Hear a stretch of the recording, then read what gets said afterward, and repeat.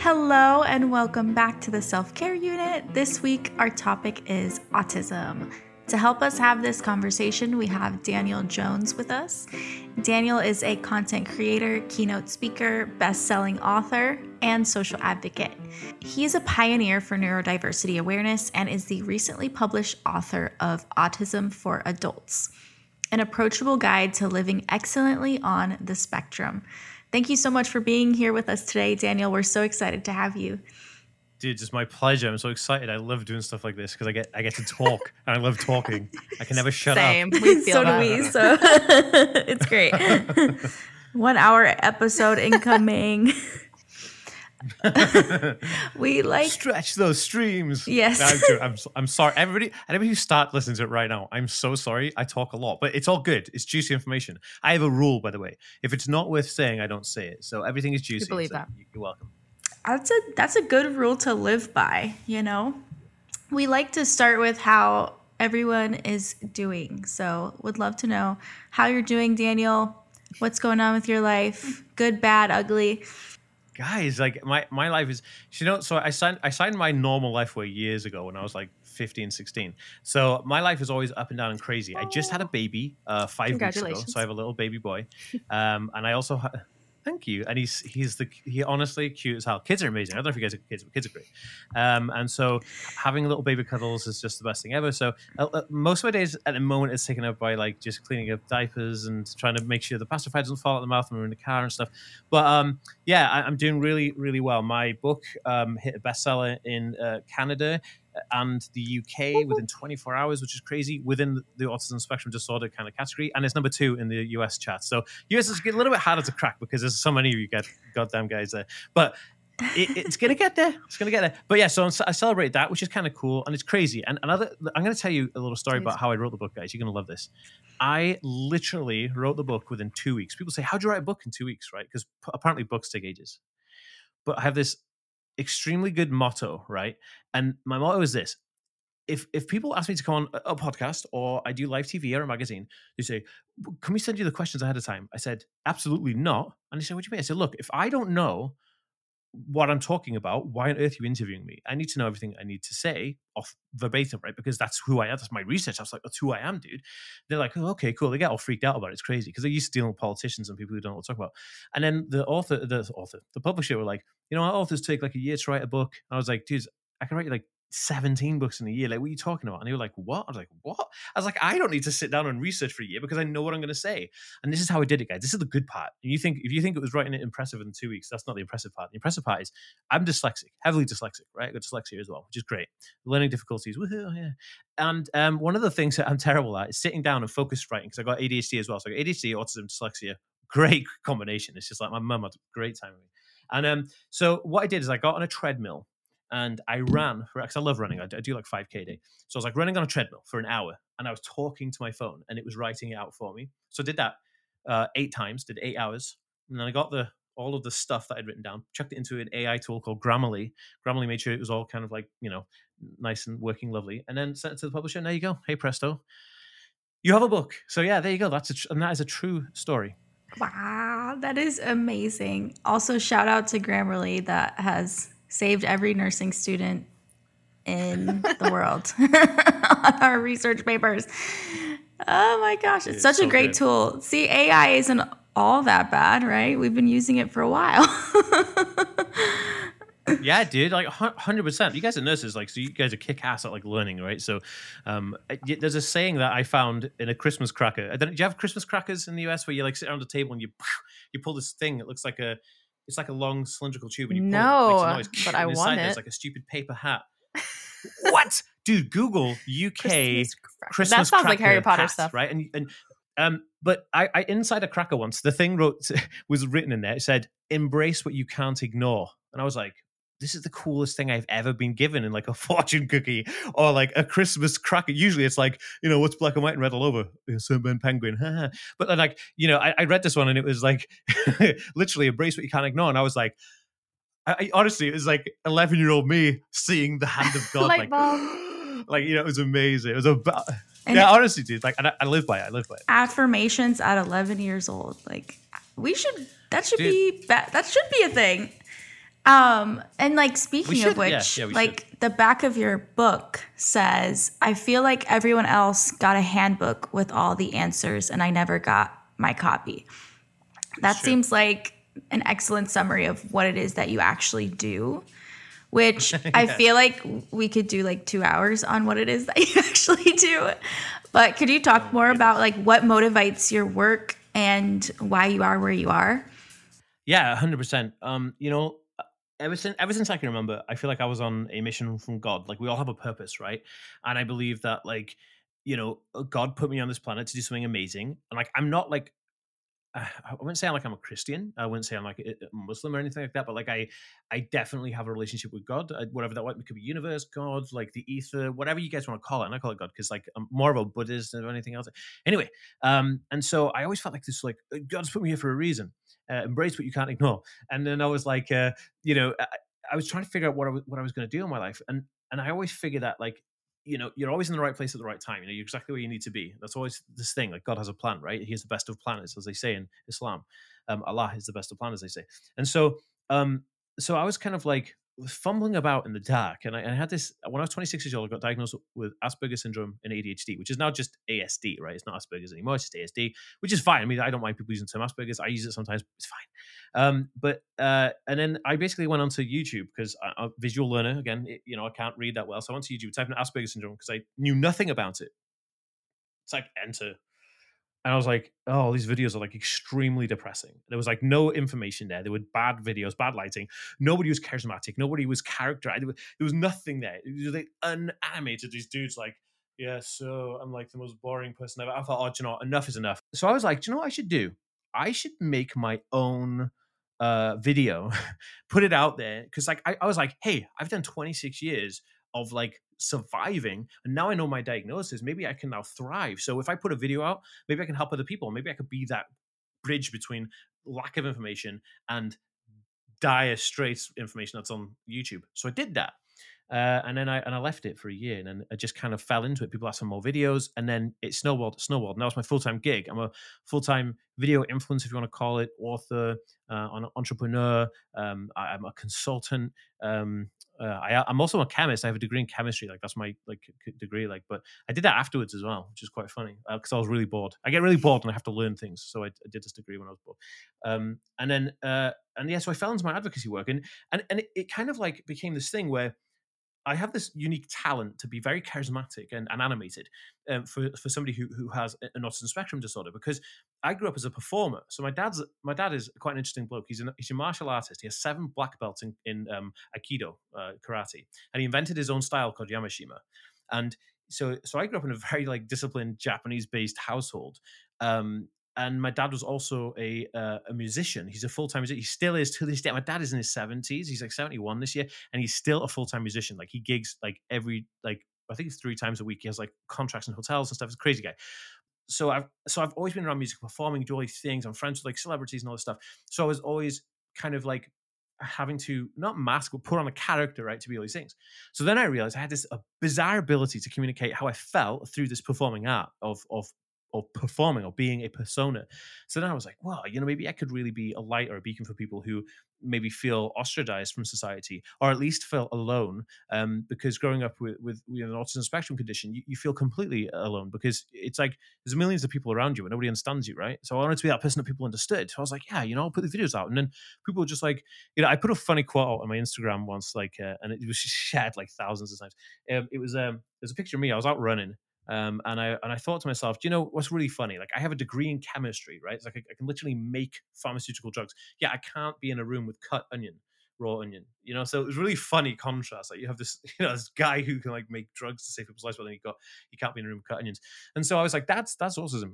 That's a very very good snapshot of how divided my brain is. And so yeah, and it just went from there. And I literally like my daily is helping people. Yeah. No, and I like how you were saying that your first information about autism was what you considered to be negative, and you kind of turned it into something positive that people can work with. And I really like that. Well, I do a lot of keynote talks for autism conventions all around the world.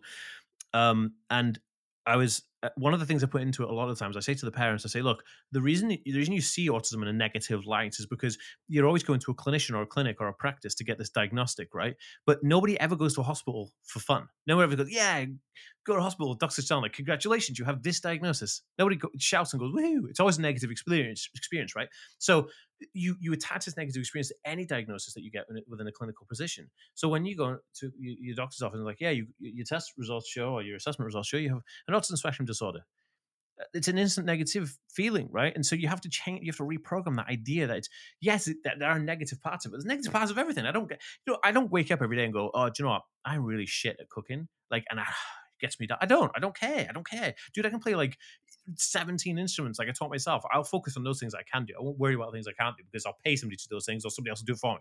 You know what I mean? Like, we all have our roles to play in society, right? You know what I mean? I don't think like anybody wakes up and thinks, oh, I'm not Beyonce. Like, nobody cares. Like, Beyonce does her thing and I do my thing. You know what I mean? Even though I could shake my booty better than her. But you know what I mean? Like, I think it's just crazy. I do wake up every morning and rue the day that I did not wake up as Beyonce. Being Beyonce knows. To be Beyonce, if only. Now Queen that, bee, yeah. a dream. That's a deity. So what barriers, Daniel, do you think was nothing that you had as to why you were diagnosed, I guess not really so late, but 26? When did you realize that maybe I'm a little different, and when were you diagnosed, and how did that whole process go about? You know, it's funny. I have many barriers through my life, and I look at things like this. When you're presented with a problem, a barrier is a problem, right? When you're presented with a problem, I do a lot of spiritual therapy. I guess that's the thing you say. And one of the things I came to a cognition in a session once was that if you're presented with a problem, the problem only exists because the solution exists, right? It's like light and dark, left and right, up and down. So then I go, shoot, I'm not presented with a problem. I'm presented with a potential towards a solution. So I'm not staring down the barrel of a gun. I'm actually looking at this thing thinking, I can just move out of the way. You know what I mean? And so it's kind of like, so the word barrier, yes, those barriers exist, but they're only temporary, or they're potentials towards overcoming a barrier or helping a solution to a barrier.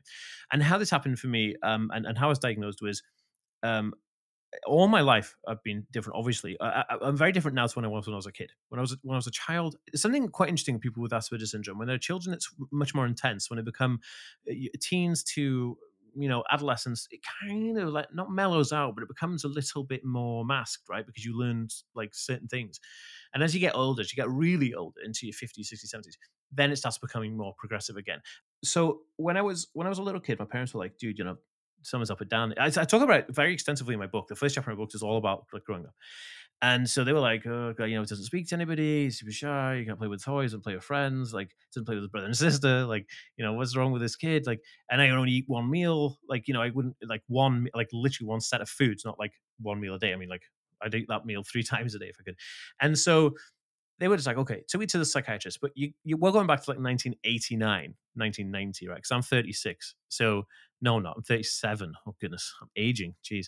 So I'm 37. So go back to like, the 1980s, 1990s. I live in rural Wales. That's where I grew up. My parents brought me up here. We had a choice of being brought up in a city near London, but they didn't. They brought me up here in rural Wales, which is great because like we have sea, sand, and clouds and stuff. But the funny thing was, absolutely atrocious for medical attention in the 90s. Like, oh, it's like going like back and beyond, So autism wasn't really a thing that they would diagnose. So this, the medical profession was like, oh, no idea, he's an odd kid and maybe that's who he is, you know what I mean? And my parents were like, okay, whatever. So they kind of just dealt with it like, that's Dan. But I struggled all my life. Like, struggled with emotional regulations. I struggled with relationships with people. I struggled with understanding friendships. I struggled with understanding demands that were put on me by my parents, which were just normal demands, like brush your teeth, I don't know, wake up at a certain time, go to school, do this, that, and the other. And all those things, executive function or executive dysfunction were just incredibly difficult. And I remember school was exceptionally painful because, you're surrounded by people who it was the whole idea of the handbook was like, I always felt like I'd missed an entire semester of school. So I go to school and everyone seemed to know what on earth to do. Like they knew to get their pens out and they knew to do things with their paper and they needed to speak to the teacher and they knew to stand up and read. I'm like, what the fuck? Like, I was like, what? who got the memo? Like, I didn't get this memo. What the heck is going on? You know, so I'm sitting there rocking on my own, and she's like, oh, you know, and you know, it was difficult because I couldn't like go to swim class. So the school would take, preschool and kindy, they'd take you out and you go to like, I don't know, the sports leisure center, and they go take the kids swimming because, you know, everyone needs access to exercise. But I couldn't do that because I was so socially anxious. Like I was like, freaking out. So they're like, okay. So it was like the early 90s. They like locked me in the classroom on my own, just like, there you go, stay there on your own. I was like 6 or something, like, holy smokes. Like if a fire caught, and if I set someone on fire, I'd be dead, like straight up. There's no way for me to get out. You know, it's locked from the outside. You know, You're there's on only your one own, door. kid. Crazy times to be alive. But yeah, but it was good because like it taught me stuff. Do you know what it taught me? It taught me that being on my own was actually bliss, and I loved that sensory break. But it was a sensory break during the day, so I was like, oh my goodness, I needed that. You know what I mean? So then now going forward, if I have too much in the day in my working life, I just go, oh, I need a sensory break. But anyway, long story forward, I've been going from job to job to job to job to job. I finally landed a job in a multimedia company, and I was inline coding some HTML stuff and did a bit of website things and a bit of graphic design, all self-taught and all this kind of nonsense. And they were really cool. It was a very small company, but it grew very rapidly overnight. We went from about maybe 20 people to about 200 people in the space of a week, which is absolutely bonkers. And then and I came back from having a small holiday or vacation, as you say in the States. And I came back from holiday, and I came back to my desk, and they'd moved my desk around because they moved offices. So I was like, I just sat in that same desk for 3 years, and I freaked out. And then I had this incredible meltdown in the office. And then they were like, oh my goodness, please go home. Like, so somebody has to come and get me, take me home. My girlfriend picked me up, took me home. And then I couldn't face going into the office again for months. I was just working from home and trying to integrate myself back into society. It was just horrendous. So then they had to send me for therapy. My work, like, you have to go for therapy, like this happened in work, all this kind of stuff. My therapist was like, dude, like, has anyone assessed you for autism? I'm like, no. And they're like, oh my goodness. But at the same time, my girlfriend's mother, she's a mental health nurse. And so she was asking me, like, is Dan on the spectrum? Because I'd only been with my girlfriend like 2 years. And so I don't really see my mother that often, because I don't like spending a lot of time around a lot of people. So like, I don't really see them at like family dinners and for like 2 or 3 a year, maybe. So my partner, she at the time she was studying a degree in childhood studies and development, specifically in autism, which is hilarious because all these things that kind of just culminate at one time. And I remember she was saying like, "Oh my god, like this is Dan just all over." And so she was really concerned. She said, "Then maybe." And so she said, "Look, why don't you go with what your therapist says? Go for the assessment, and then maybe if they do diagnose you with anything, then we can learn more about it." I said, "Okay, whatever." So I did that, and then obviously I was diagnosed with it, and I was like, "Damn it!" Like, so I was like, now I have to learn something about something I have nothing about. And it was quite scary because you chucked in the deep end, and that's how that came about. Uh, but funny enough, I was speaking to some education, some heads of faculty in the schools that I have been to throughout my educational journey, and some of them are saying that when I was first in technical college in like 2005, 2004, they marked me down as being an autistic person, but they didn't put me for an assessment. They just marked it down on my papers, which was quite hilarious because it was like 10 or 12 years after I get a diagnosis, which is like, is what it is. And I think it's interesting too how even having a late diagnosis, it still allows you to look back on your life, and it gives you a little bit of a reason behind everything. And then your partner essentially also saw like, this is Dan to a T, and decided to kind of support you in that. And then it kind of makes everything make a little bit of sense. And like to talk more on that, I know you spoke about masking being something that you've done basically your whole life, even pre-diagnosis. What is masking for you? Do you still mask in your daily life? Is it situational? I know it's something that we've heard even in the ADHD episode we did last week, and it's something that I'm particularly familiar with, and I know that I've also done throughout childhood, but not particularly due to any particular diagnosis, but in response to trauma in my childhood. That's a whole other story. But anyway, but I think masking is something that is a topic that is deeply misunderstood, and is definitely something I would love to cover just for this episode in particular. Yeah. I think everybody masks at some point in their life because it's kind of like if you're walking down the street and you see some kind of like dodgy looking people, you want to be as like tough as possible. You know what I mean? Be like, yeah, stay away from me, bro. You know what I mean? And so that's kind of like masking in a very typical, crude sense. And I use it every single day for different situations, because what I've learned from growing up is that you everybody my experience of life is kind of like this. My mind is going 1,000 miles an hour. I'm constantly thinking of things. I'm constantly like making things. I have like 17 projects on at once. Like I'm doing. If you ask me now what work I have on, honestly, if I listed them out, you'd be like, "What on earth is going on?" Just like running on a treadmill to write my book. All these things. My brain was still not satisfied. It's like this thirst for stuff. So when I'm in daily life, typically people, it's like talking to children. Like imagine starting your first day at work, right? And everybody who works there is a 5-year-old. You're like, oh, you can't have a decent conversation. You can't get good, decent information back. You're getting negative feedback because you're like, I'm not getting the answer here. I'm not figuring out that I don't understand what they're saying to me. This is not making sense. There's no linear kind of like succession from this conversation, and that's what life is like.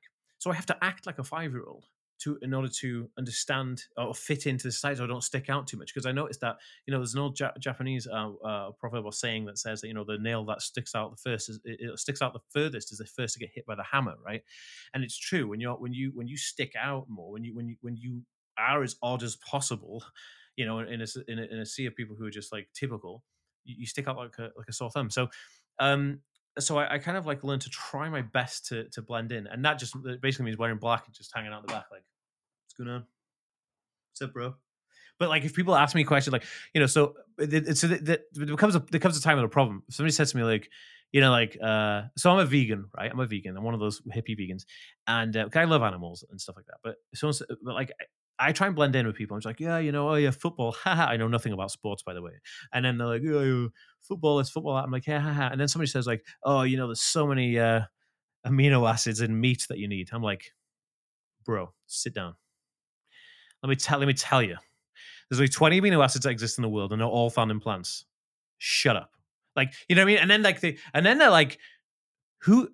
This isn't football talk. Like, get away. You know what I mean? Like, and so it does. You become unmasked when your intellect becomes challenged, and then you like, then again, and then you kind of like it's like the Scooby Doo episode where they pull a mask off, like, oh my god, it's Daniel Jones. It's and like, then he becomes the most annoying person in the world, and then you have no 100%. friends. And that is literally my life, my childhood to a T. It was so funny. I watched Barbie movie with one of my really good friends, and one of the movie trailers that came up was the Timothy Chalamet Willy Wonka. And so people have been roasting this preview because it's a lot, right? It's very intense. And I just turned to my friend. I'm like, this is me if I didn't have to mask every day. And I'm like, I feel so seen by Timothy Chalamet, Willy Wonka, because I would love to be the most whimsical motherfucker in the world. That would be lovely. Why can't we all embrace that? Embrace the cringe, Yeah, 100%. So in your work, do you believe that autism is particularly underdiagnosed when it comes to women in particular? It's something that we've heard. It's also something that we covered in the ADHD episode. If anyone wants to listen to that from last week, ADHD is underdiagnosed in women, but diagnosed heavily later in life. So any thoughts on that? Yeah, autism follows the exact same path. In 2019, the current ratio of people in America diagnosed with autism was 1 in 60. Today's stats show it's 1 in 33, which is an incredible leap within a short space of time. Here in the United Kingdom, it's 1 in like 100 or 1 in 99. Now, this comes from a few different factors, like mainly because people say, "Oh, it's an epidemic." It's not an epidemic. There's no increase in the amount of people who are autistic. There's an increase in the amount of people who are diagnosed autistic because now we have the technology and understanding to diagnose those people properly. So what they're doing now, especially here in the UK, the National Autistic Society are putting a lot of funding into training education establishments and clinicians to understanding the difference in how autism presents in females or girls or women or whatever you want to say. And so years ago, back in 1942, Hans Asperger was doing criteria or logging criteria in boys, young boys, like children, who were displaying traits that now would be diagnosed as Asperger's syndrome or be participate as Asperger's syndrome. And at the exact same time, 1942, in the US, a guy called Leo Kanner was doing the exact same research. So he coined it Kenner infantile autism. That's what he called it. Then it was Kenner syndrome, and then they just shortened it to autism. Autism actually comes from a Greek or a Latin word, I think. Was it Greek or Latin? It means one on their own or by oneself. That's what autism means, like isolated or by oneself. And so that's why it had Kenner's infantile autism, because they liked isolated play. Now, the research stayed at just males, right? Which is really interesting because the symptomatic characteristics were so prominent in young males, more so than they were in females, because the females were able to mask because they have a different role. It's really hard to explain in such a short episode, but like females on the autism spectrum still act like females would do in real life. They're trying to provide, they're trying to be motherly, they're trying to build a home, they're trying to nest, all these things. So they're trying their best to fit into those things. So basically, Kanner's infantile autism and Hans Asperger's clinical kind of trials, they were all done on males. And that was the fucking standard for literally like 30 years. And nobody ever batted an eyelid of it. Which Idiots. is consistent across medicine in general.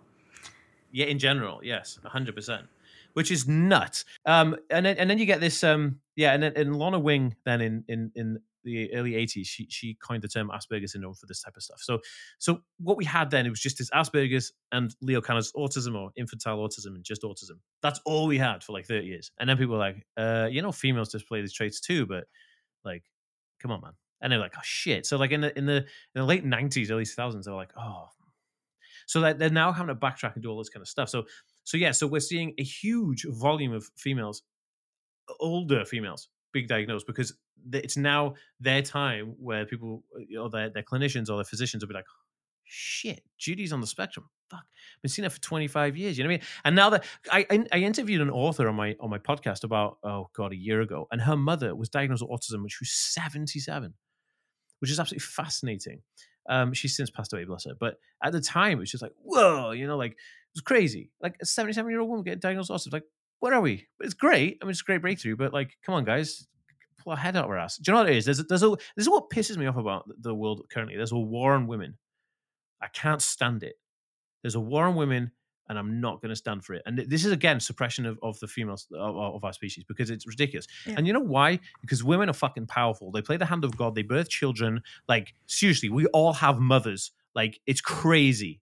You know what I mean? Every little boy loves his mother, and every little girl loves her mother. Okay? Dads are important. I'm a dad.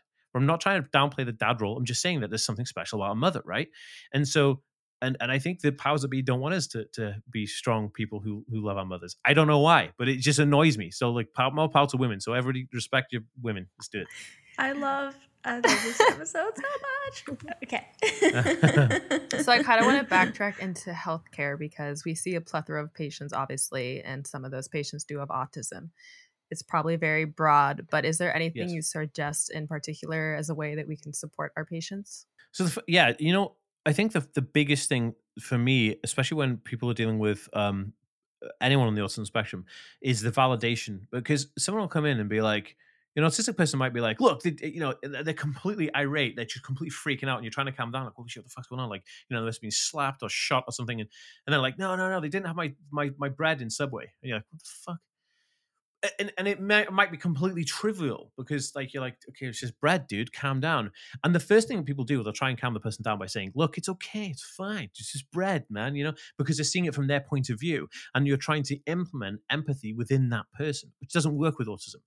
The difference is you say, yeah, that would piss me off too, dude. I totally get it. Fuck Subway. We're going to go to like, I don't know, Starbucks or Costa, and so if you can validate how the person feels, they feel heard. And that's the biggest thing within autism, especially in clinical practice, because you say something to them and they act like they know better than you. And they do, because they're clinically trained to know more about you than you know about yourself, right?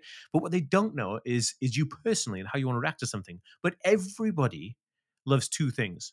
Everybody loves being validated. And the second thing is they love hearing their own name from somebody else. Because I think it was a book by Dale Carnegie, Make Friends and Influence People, or How to Make Friends and Influence People. He says a person's name to them is the most beautiful thing they can ever hear. So I always learn people's names and I repeat it 3 times when I first meet them, right? So Sarah, Callie, you guys are amazing. But like, it's kind of like, if you present that, if an autistic person comes and says, sorry, what's your name? And you tell them their name, they'll start to instantly feel more calm. And then ask them what the problem is and validate that problem, no matter how ridiculous it sounds. Even if they say, oh, a friend of mine stole Lego. You're like, okay, what are you coming to A&E for? But, it's not about that. It's about validating their feelings. And then you can get them to a level. Because what happens at that point is you pair with that person. And it's all about pairing. I teach this in one of my courses about like how people ask that they have demands of everybody. We all have demands of people. Your demand on me is to come and perform on your show. My demand of you is that you promote it fairly. We all have demands. It's an exchange of demands, right? And so when we presented with autistic individuals, we're demanding of them the most simple things. But in order to have that demand met, you have to pair with them at the same level so you can share demands. It's kind of like speaking a foreign language, right? You'd have to learn a language first, and then you can communicate with the person. And that's all it is. And I hope that answers the question. It does. Okay, one last thought. Nursing is very like 90%-ish women. And we know that there are nurses with autism who are on the spectrum. Any thoughts on ways to support nurses who are autistic? And also like validating that, yeah, you can do so many things and be on the spectrum. You can be a nurse. You can have autism and be a nurse. You can have autism and be a doctor. There are autistic doctors. And it's interesting because people are honestly afraid to share their diagnoses with their colleagues. Yeah, of course. Because we see how patients are treated in the healthcare setting. And so any thoughts on that or any ways to support healthcare workers on the spectrum? Yeah, I think allowing healthcare workers, because it's a huge demanding job, right? It's not you only have demands of society, you have demands of your job. And although you are doing a fantastic job, you still need, I think autistic individuals will need just a little bit more space in between jobs. I know it sounds stupid, but like, if you see an autistic colleague maybe grabbing a coffee one too many times in the typical sense, it's not because they're skiving off work. An autistic person would never do that. It's because they need that break. And I'm not trying to make excuses. I'm just saying, like, it's different. If you go outside for a cigarette and to bum about on Facebook on your phone, like, come on, man. But it's different if you're just like literally having 2 minutes and allowing them to have that and not judging them for being a little bit erratic sometimes. Because what happens, autism is very interesting. It will have, because it's black and white, and my moods are like this. I'm either really pumped, excited, or I'm flat depressed. Like, oh, fucking talk to me, dude. Like, I'm going to punch somebody. And so there's no in between. But it flips like that. So you could be really, really happy, really sad, and hit low. But give it a few minutes, and I'll be back up to peak. You know what I mean? So if you find your colleagues are reacting badly or negatively or emotionally to something, it doesn't mean that they are going to stay emotional forever or that's what they are, being an asshole. It just means that they're trying to regulate their emotion and they will come back up to peak. Just give them some time. Unless it's a meltdown, it might take a little bit, like a day or so. But typically regular, emotional deregulation is huge, especially if you're working in care work and you're working with people, front-facing people. That's huge. It's huge. A big issue for people on the spectrum. I'm actually really good friends with an autistic nurse here in the UK, which is amazing. I should totally hook you guys up because she'd be a great guest, and she's a lovely woman. And she does a great job. You know what I mean? And I love seeing that stuff. And she puts stuff on Instagram all the time, and it's very relatable. And I think it's great. But yeah, just allowing validation of the emotional deregulation to happen, and just saying, and not judging them for just kind of having a little bit more time away, just because you just need to debrief. Just be like, all right, let's go. You know what I mean? I was going to say, it's so overstimulating as it is anyways for someone that's not on the spectrum. And it's like, I cannot even imagine the sensory break that we all need. Yeah, dude, it's fucking nuts, isn't it? I mean, I wanted to do clinical psychology as a degree, but I don't know if I could deal with it's too much. You know what I mean? I'd like to learn about it, but I don't think I could practice it because it's like, whoa. Well, chemistry is different. Like I could just whip some stuff together and it's like, well, hey, potion, boom. But you're a wizard. There you go, chemistry. You're a wizard, Dan. No, it's a happy birthday, Harry. No, but yeah, it's kind of like one of those things. Like you have to kind of really take care of yourself and think of those things. But yes, very essentially stimulating. Thank you so much, Dan. I just learned so much from you, and I think this is a very important conversation. Going off that, everybody, if you want to see more from him, please check out his Instagram at the Aspie World, where you can find all his links to his other work, and check out his book, Autism for Adults, An Approachable Guide to Living Excellently on the Spectrum. Thank you. Thanks, guys. Yeah. Yeah, tell us where to get it. Yeah, you just go to autismforadults.com and Awesome. you can get it in whatever country you want. And there's, it's cool. It's all information on there. And we need to get it #1 in the Yeah, we'll US. promote Come it. on, people. Yeah, it's Number true. one, It's number true. And we're one. so close. We're number 2 right now. We just need to get that trifecta. Like, US, it's sold out in Canada, dude. It's like, seriously, you can't even get it in That's Canada. awesome. So, Good for you. That's amazing. Bye, everybody. Okay, bye, everybody. Bye. peace.